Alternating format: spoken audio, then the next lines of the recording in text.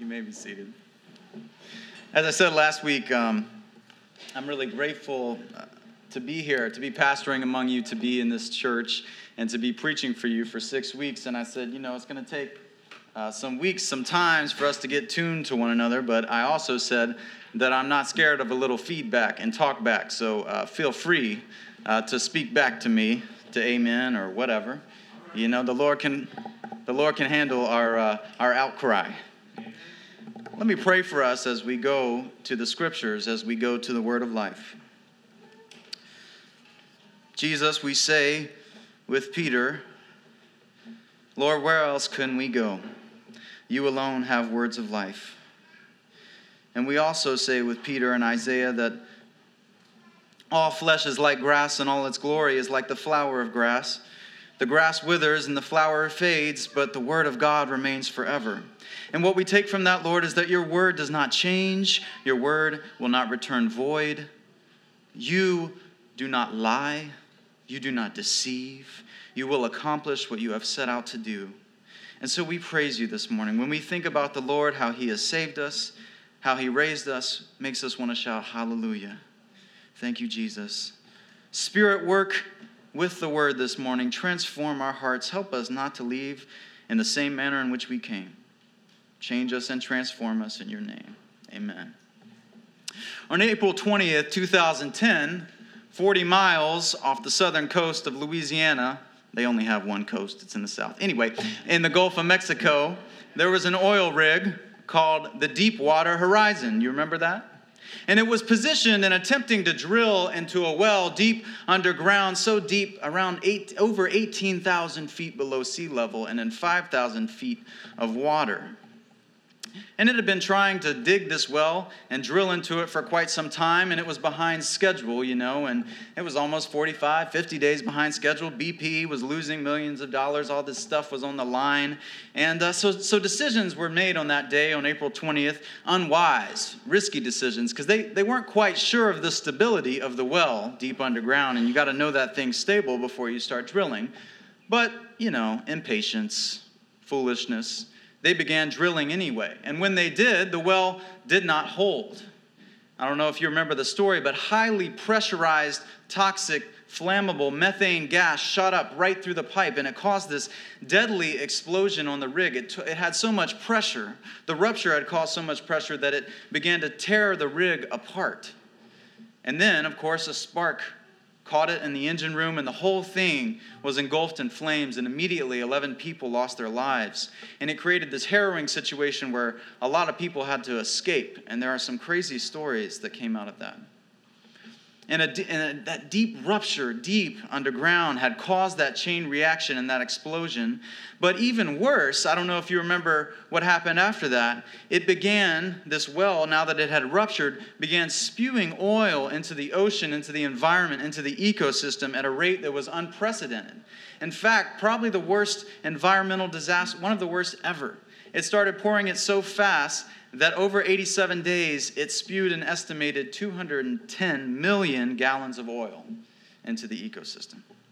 So this deep rupture, deep underground, had polluted everything and every creature. But not only that, it polluted the whole entire ecosystem. Chains of biological relationships within the creation. And so many of the coastal states today are still dealing with that and the negative health effects that has caused. And when it happened, a massive cleanup operation had to be undertaken by BP because under United States law, the company that owned the oil rig, when it had the spill, was responsible for the cleanup because someone has to pay for the mess that gets made. That is what the law required. And because someone had to pay for a mess, that was BP. And so BP, they tried to do all sorts of cleanup operations. They flew giant airplanes over the oil spill, and they dropped this other chemical that was called Corexit over the oil. And that oil's job, that chemical's job was to kind of disperse the oil and make it sink to the bottom of the ocean. Well, of course, as you can imagine, dropping another chemical after another chemical in the ocean has negative effects too. And what BP began to realize is that any cleanup effort that they could mount paled in comparison to the extent of the mess. And BP has paid out a total of $46 billion to repair the mess they've made in people's lives, health, environmental cost. And some of us will remember pictures from that oil spill. Do you remember them? It was like turtles and pelicans, these beautiful animals that were coated with this brown sludge of oil. And this serves for us today as an image, an appropriate one, an illustration for how the Christian faith understands just what is wrong with the world. Just what is wrong with each of us. You see, ecosystems and the creatures therein become polluted when the natural elements get blended with foreign elements. So in this case, the natural elements are blended with oil. And so then the natural elements, they can't flourish, they can't nourish, they can't delight, they can't function how they were supposed to function. And so this is what we say about the world that God has made.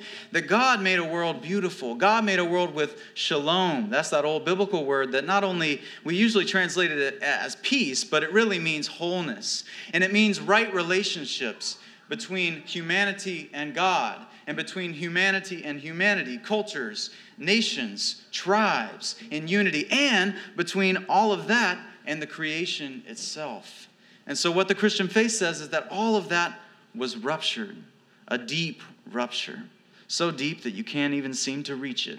So when the entrance of sin and evil into the world, not only every creature becomes polluted, but the whole ecosystem becomes polluted. Whole chains of relationships, chains of cultures and groups and people. And so we need a massive cleanup operation, amen?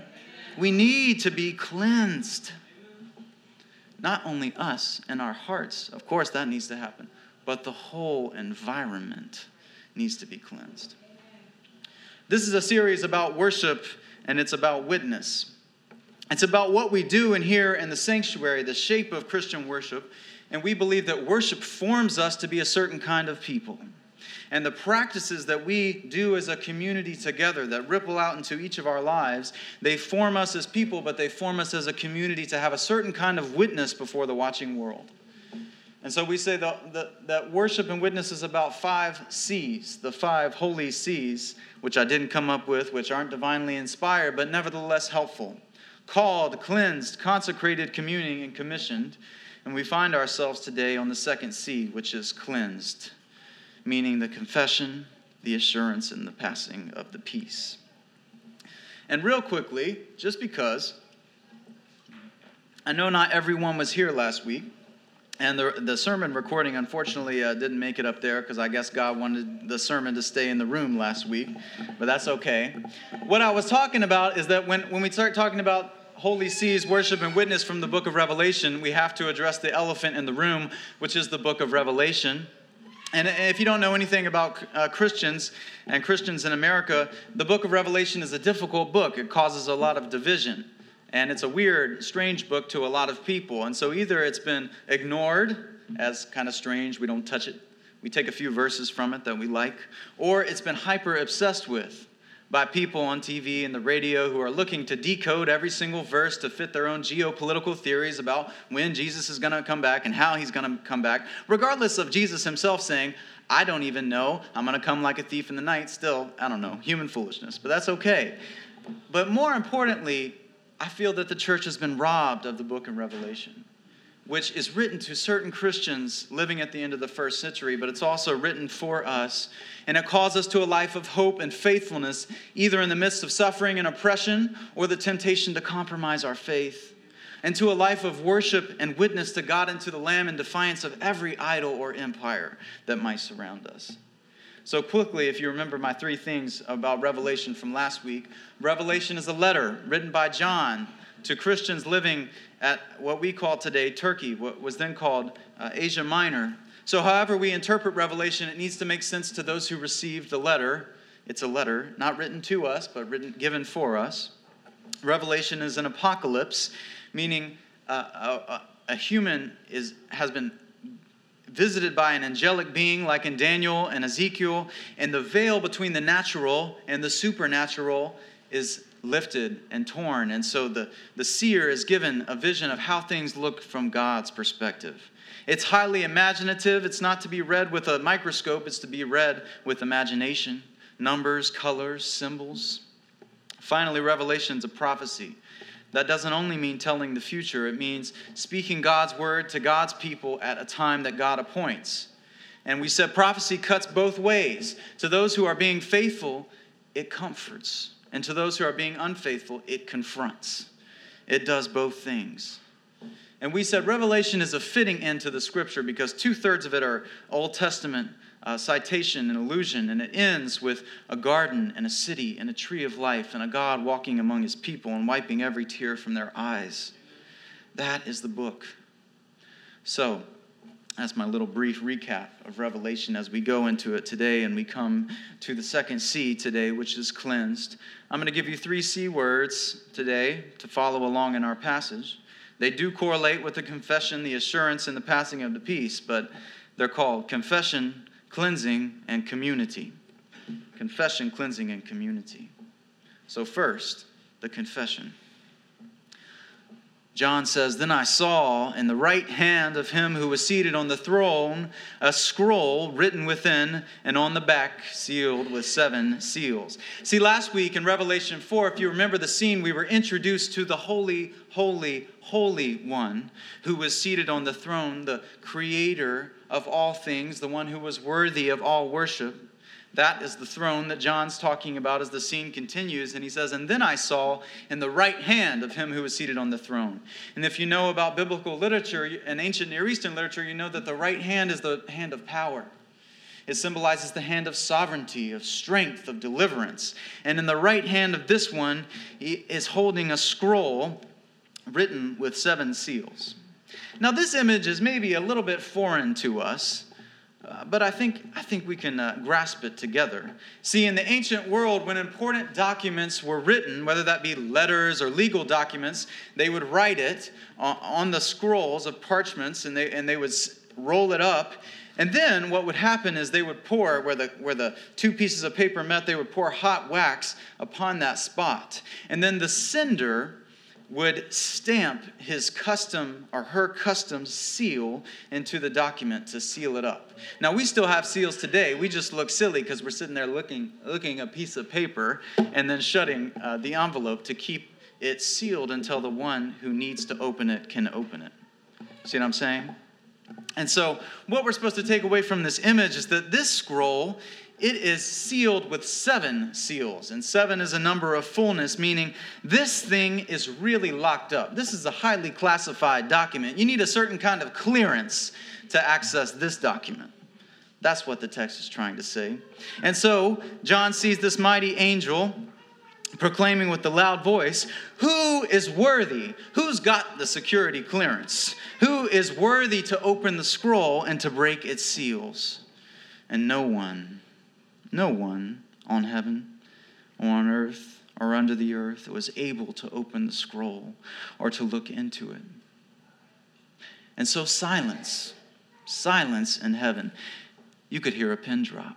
But this whole time in Revelation 4 and 5, this has been a loud and cataclysmic scene of worship and praise and bowing down and casting crowns. And, worship in the Bible is loud. Okay, so if worship ever feels loud to you in here, that's okay. Because it's loud in the Bible. Trumpets and cymbals, these are not soft instruments. And so this shouting scene becomes a scene of silence. And can you enter into the drama of that? Because this chapter, and because life is dramatic. Maybe if you knew what the scroll contained and why it needed to be opened, maybe that would help you enter into the drama of it. Well, if you let the book of Revelation answer that question for you, the rest of the book, after the opening of the scroll, tells the story of what is the scroll. It's ultimately, it goes like a symbolic montage in cycles of 7 seals, 7 trumpets, 7 bowls. But what it is basically saying is God's grand plan to judge and to redeem the world that God has made. How will God bring about a new creation? How will God restore? How will he fix things and clean up the mess? That is what the scroll is ultimately trying to answer. And I think it has meaning, of course, for those in that day who lived under Roman power. But as I still look around, I see a world in desperate need of restoration. The scroll is God's recreating power in the world, but no one in heaven or on earth was found. In Eric Mason's words, heaven got nervous. So John reaches the end of himself, and he begins to cry. No, he weeps. The Greek verb right there is emphatic. He begins to weep loudly. He becomes overwhelmed in a flood of grief, like out of control, like a flood of grief kind of weeping. And I don't think John is just weeping for himself, for his own life, now sitting in exile, a prisoner of Rome, wondering what God is going to do. I think John is weeping over the state of everything. Because to bring our imagery back, the pollution of sin is not just personal. It's environmental. It doesn't just affect each creature here or there. It affects the whole ecosystem. When Jesus teaches us to pray about sin, he teaches us to pray what? Forgive us our debts as we forgive our debtors, which means that we recognize that sin is not only perpetuated by us, it is perpetuated against us. Abuse, cruelty, oppression, betrayal, cheating. And not only this, the pollution of sin stretches out over time. It has environmental and generational effects. So when we talk about many topics of sin, we have to think of it in this deep kind of way, this deep polluting and mutating kind of way. One of the sins that, of course, has polluted our environment is the hatred and sin of racism. And so when we think about racism in America, we don't just think about one individual towards another being full of cruelty or hate or prejudice against another person of a different skin hue. Racism runs much deeper and longer than that. It's a pollutant that stretches out in the whole environment. So just the other night, 10 of us from Mosaic, we advertised in our bulletin, we got to go to a lecture and a workshop on gentrification in Washington, D.C. It was taught by Dr. George Derek Musgrove of University of Maryland, Baltimore College. And Dr. Musgrove gave a lecture about the 4 waves of gentrification in Washington, D.C.'s history and how that works out. And I'm sure some of you will know what gentrification means, which is when a wealthier population with more money moves back into an area of the city that has a population with less money and often less opportunity or, in the past, legal rights to get to own property. And so what happens is poor people begin to get displaced, removed from their homes where they have built lives. That's the tragedy of it, of course. But Dr. Musgrove was talking about the fact that you can't, whether in D.C. or America, think about gentrification and poor people being displaced without it affecting people of color disproportionately. Because in America, a white family has 8 times the amount of net worth than a family of color. In D.C., the difference is 82 times the amount of wealth. And that gap, ultimately, we can say a lot of things about that gap, but we can ultimately say that it is linked to the sin of racism. That is what has created the gap. Not only its roots in slavery and its failures to do reparative justice after the institution of slavery, but of course the generations after policy decision to discriminate, to withhold legal rights and economic opportunities based on race. And so when we begin to think about sin, we don't need to have a shallow doctrine of sin. We have to tell the truth about the whole environment, generation after generation. And we have to begin to say with Isaiah, "Woe is me, for I am a man of unclean lips, and I dwell among a people of unclean lips." And we have to say with Daniel, "Both we and our fathers have sinned, and we have done what is evil in your sight." So you have to think about not just the state of your own heart and your own sin, or not just what's been done to you, but what has been done and what is being done. And perhaps you get deeper into why John would weep, that nothing could be done about this. This is why heaven gets nervous, and this is why despair sets in, because who is going to fix the massive problem? And we come to see that the cleanup efforts pale in comparison to the scale of the mess being made. And I think this scene to me of John weeping has become so deep as I have lived life, because I've seen that the scene really belongs to all of us. The scene of reaching the end of ourselves, realizing the condition of not only our own hearts, but the condition of everything. And getting to that place of confessing and telling the truth is one of the hardest, but most important things that we can do. We can't know love and grace outside of that place. Why is it so hard to tell the truth about sin and evil, though? I think this sermon was harder than last week's sermon, if I can be honest. Because, not harder, just the text wasn't harder, but I think the subject of sin is a little bit harder. And because today I think the subject of sin is quite out of style. All right? And I don't mean by that people have stopped sinning. It's not out of style in that way. But what I mean is the topic of absolute moral judgments, ethical or unethical, just or unjust, selfish or not selfish. It seems to be very out of style and very contentious in our times.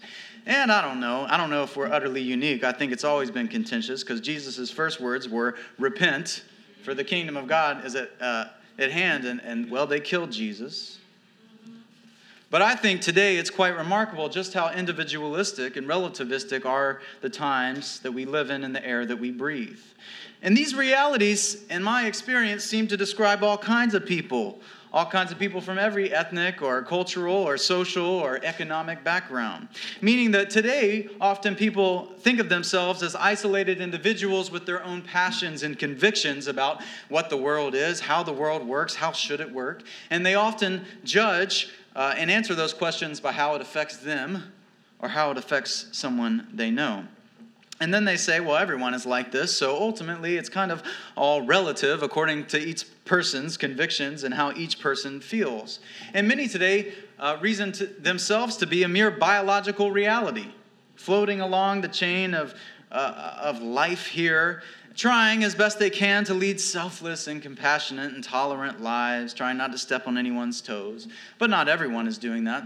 Many people are just trying to get all the pleasure and treasure they can out of life, no matter the human toll. And this message of individualism and relativism, I think it has often become to us like a hypnotic and a tranquilizing narcotic aroma, and we have been drugged and fooled into seeing the world in this way too. And I include myself in that. So the idea of sin and a holy God and a need for forgiveness and reconciliation with God and the corruption of sin in societies and generations and the need for a Savior, it becomes a cute, a quaint, an antiquated idea. And now we can also say this, very few people actually buy into this idea because no one can live in a world without no moral absolutes. Everyone knows that there's something wrong and that there needs to be boundary lines, but we are often, as a people, living in between these two states and doing so quite inconsistently. But this is not what the Christian faith teaches. The Christian faith teaches that no, something is wrong. Something is wrong. We have a deep rupture and we have become polluted and distorted and deadly and corrupted and twisted by sin. So we have companies that spend all day calling elderly people with fading memories and dementia to get them to give over their financial information so that they can siphon their life savings from their bank accounts. And we have men who work at companies out of this #MeToo movement who use their power and position to exploit women physically and sexually to get them to do whatever they want. We have fathers who abuse their own daughters. We have cheating, we have betrayal, we have infidelity, and we have to tell the truth about this. Some people have said the Christian doctrine of sin is the easiest of all the Christian doctrines to actually prove. Just go read your newspaper. But this still is hard, isn't it, if we're honest? Because we have come up with different techniques to keep us from telling the truth. I'm going to call these confession deflection techniques. We have minimized sin. And so we say things like, well, boys will be boys. Or we say, it's just silly, really. It's not wrong. Or that's just locker room talk. Or I'm not being abusive. You have thin skin. Or we say, oh, that was back then and this is now. Don't bring up the past. It's irrelevant. We minimize the pain and shame of sin by moving on and letting bygones be bygones. And we say people in the United States 100 years ago or 50 years ago, they were merely a product of their times, a victim to circumstance. Everyone has blind spots, By minimizing the wrong, we have failed to tell the truth from God's perspective. We have deflected when people talk to us. We have used, I don't know if you've ever heard of this term, but we have used whataboutisms. Well, what about? You know what I'm talking about? In these moments of deflection, we take the attention off of ourselves or off of our group, and we say, well, what about that? By deflecting our sin, we fail to tell the truth. Instead of telling the truth about how we blew up in anger in someone, we just say, well, if they would have been perfect, we wouldn't have had to get angry. Or instead of telling the truth that we've been selfish or greedy with our money, we look at people who are irresponsible with theirs, and so we don't have to focus on ourselves. Instead of telling the truth about our pride, we endlessly win arguments and put people down to make them feel dumb. You know what else we do to have to keep from telling the truth? We numb ourselves. We use all sorts of things, substances, media, relationships. People sit in front of a screen for hours and hours a day to keep them from having to come into contact with reality, with the way the world works. What lies under all of this from the Scripture's perspective is that we are hiding from the truth. When our first parents sinned, you know what the first thing is they did together? They hid because they realized they were naked and were ashamed. This is the story that the Bible tells, that when we are confronted with the evil of our own hearts and the evil that's been done and the evil of the world, we hide from one another. We hide from something deep inside of us that says that my life is not the way it's supposed to be. Something about the world is not the way it's supposed to be. But we have to come to the place of realizing that our cleanup efforts pale in comparison to the mess that we have made. We have to tell the truth about the bad news before we can receive the good news. Because if you don't believe in the bad news, the good news is not good news at all. Or as Eugene Peterson says, you have to hear the word that rips the roof off your house before you receive the sheltering word of the gospel. But a word does come. A word does come. It breaks into our passage. When one of the elders says to John, "Weep no more. Behold, the Lion of the tribe of Judah, the root of David, has conquered, so that he can open the scroll and its 7 seals." Lion of the tribe of Judah is from Genesis 49, and root of David from Isaiah 11. These are long ago foretold prophecies about the one who would come to destroy sin and death itself. And these images are militaristic, lion, and they are nationalistic, root of David, that has to do with the people of Israel. And so we are expected, when we are introduced to this character, we are expected now to see someone who is so mighty and powerful. We are expecting to see biceps and swords and armies and nukes and violence and the image of sovereignty and strength. But that's not what we see in this passage. And in this turn, we experience what is the center of the mystery that is the Christian faith, and what one commentator has called one of the most mind-numbing, wrenching rebirths of images in all of literature. And John says, "Between the throne and the 4 living creatures and among the elders, I saw a lamb standing as though it had been slain, with 7 horns and 7 eyes, which are the 7 spirits of God. And he went, the Lamb did. He took the scroll from the right hand of him who was seated on the throne." And the image that is conveyed to us, the vision that John has, is not what any of us would expect. It is not the vision of a ferocious lion. It is the vision of what seems like a weak lamb. A lamb is the weakest of all kinds of sheep because it's a baby sheep, and a slaughtered lamb is even weaker. See, God doesn't work like the U.S. government, because under U.S. law, BP was responsible for cleaning up the mess that they had made because they were the responsible party who was responsible for the oil spill. And they have had to pay up, all right, $45 billion, as I said. But this is not the way that God works. When God sees that his world has become polluted because of a massive rupture and because of a sinful decision made by his creatures, he has jurisdiction over that world. He gets to decide who is responsible for cleaning up the mess. But the gospel is this. The gospel is this. How does the Lord make a way? How does the Lord clean up the mess that is made? By sending fire, by condemning, by making us pay, by using our shame against us? No. And this is the central mystery of the faith. The gospel is this: while we were still weak, at the right time, Christ died for the ungodly. You know, some people would venture to die for a good man, maybe, but for a bad man, no one would venture to die. But God shows his love for us in this, that while we were still sinners, Christ died for us. And therefore, since we have been justified by his blood, much more so we be saved by him from the wrath to come. Jesus has confronted the evil and the truth of everything as a lamb who was slain, as one who absorbs the punishment, one who absorbs the pain in his own body. And of course, this imagery of the lamb is steeped in biblical literature. You remember the Passover lamb from Exodus 12, who saves the people of Israel from the justice of God.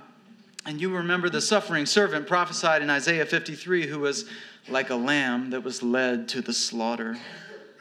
This is the Lamb of God who takes away the sin of the world. And is this lamb weak and pathetic? No. This lamb has 7 horns and 7 eyes, which are an imagery of power, of wisdom, of perception. Because to love your enemies takes the most power in our world. That is what the lamb teaches us.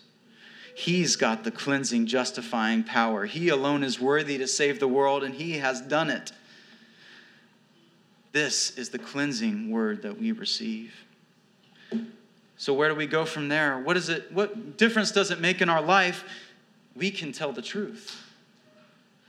We can confess because it is not going to be the end of us.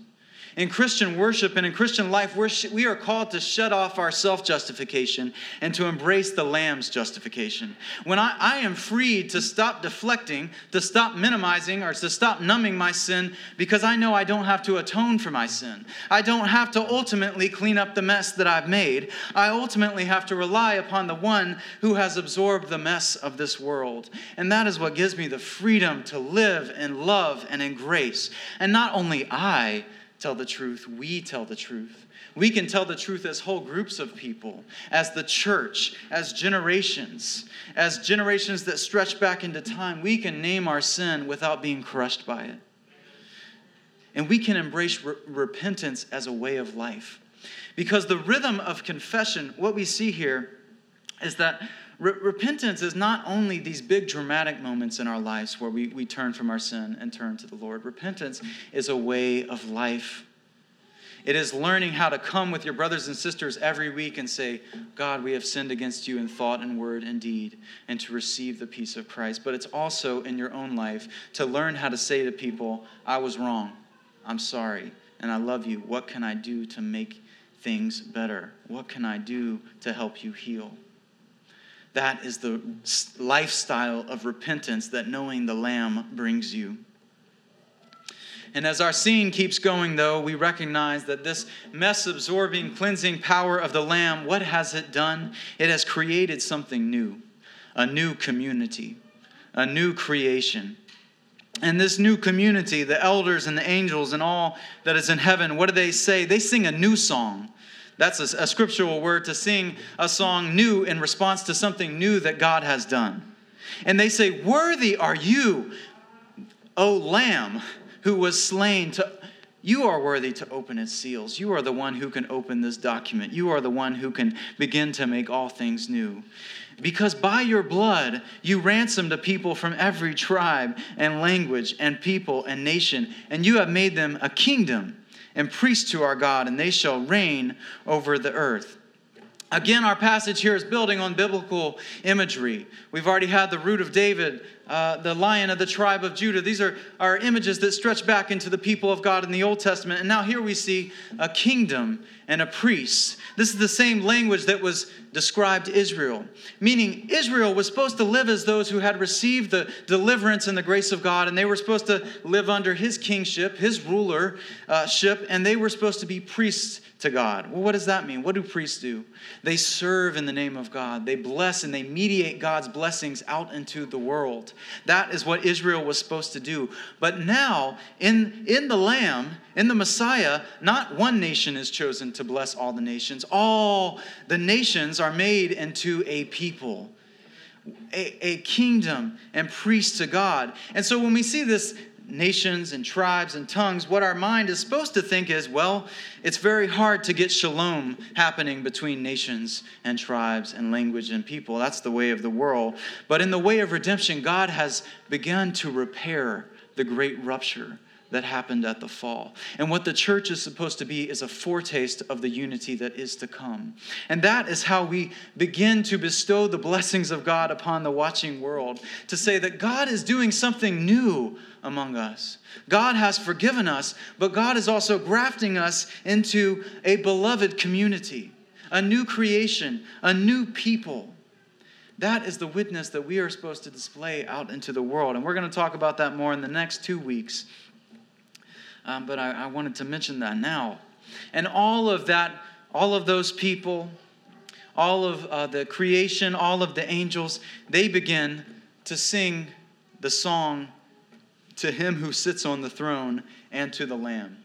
And what is revealed within that is that somehow, in the way God works and the way God is, the one who sat on the throne in Revelation 4 and the Lamb who sits at his right hand, they are both equally worthy of worship and glory and honor and power and wealth and wisdom. This is the Trinity. This is the Trinity that we have come to worship and who God reveals himself to be. Somehow we can't remove now from the identity of God that somehow God is also a lamb who has absorbed our pain. So the one on the throne is not distant from the pain of this world, the shame of this world. He has gotten off the throne and become a lamb who was slain. How does this affect our life together? We no longer see things as my sin and your sin, as detached from one another. We realize that whatever happens in our lives, we live as a community. We no longer buy into the particularized view of my sin and your sin. My sin affects you because I live in community with you. We confess and repent together every week because we don't live apart from one another. We live together. And that's why the book of James says, confess your sins to one another that you may be healed. That is where healing comes from, telling the truth together and receiving grace together. And that also means that as we are a people who confess together, we mess up together. And we need to confess together and hear together the word of grace and assurance. Because we not only confess together, every week someone ministering in the Lord, and today it was Melissa, stands up and pronounces a word of love over the congregation. A word of assurance, the peace of Christ. We need to have a voice outside of ourselves every week that says to our hearts that are often either self-justifying ourselves or condemning ourselves, telling ourselves we're not worthy of the love of God because of how we've messed up.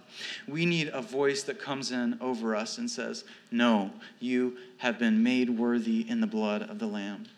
And then what happens to symbolize that new community? We pass the peace among each other to symbolize we have been brought into a new kind of ecosystem, a new environment that is being made new. Love, grace, restoration.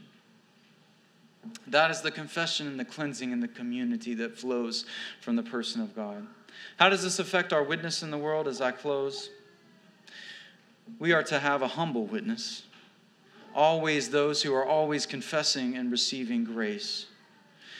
People in our cultural moment, especially today, need to see a people who offer themselves vulnerably and truly, who tell what's really going on, who don't minimize, who don't deflect, who don't numb ourselves, but we say, yes, we are weak, but the Lord is strong. We fail, but the Lord always succeeds. We are sinners in need of grace, yes. And we don't also just need to be truthful about how we've sinned. We need to tell the truth about the sin of the world and to not have to minimize it, even if it conflicts with our political ideology or a party that we are a member of. We say, no, this is not good. This is a rupture of how things are supposed to be, and so we tell the truth. We are also supposed to be people of the Lamb. See, many people have wanted Revelation 4 without Revelation 5. They've wanted to ride the moral high horse, to come in upon others in society and pronounce moral judgments about what God thinks is right and what's wrong. But they have not often wanted to take the posture, we have not often wanted to take the posture of one who loves self-sacrificially, who absorbs the pain.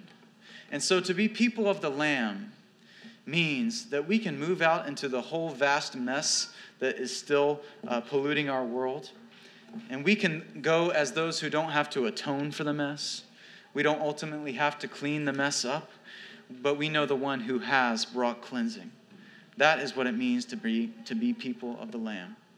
And finally, to be those who receive and pass the peace, to be peacemakers in our world, knowing our identity that flows from people of the Lamb.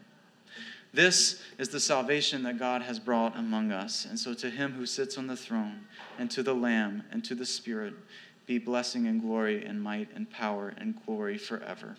Amen.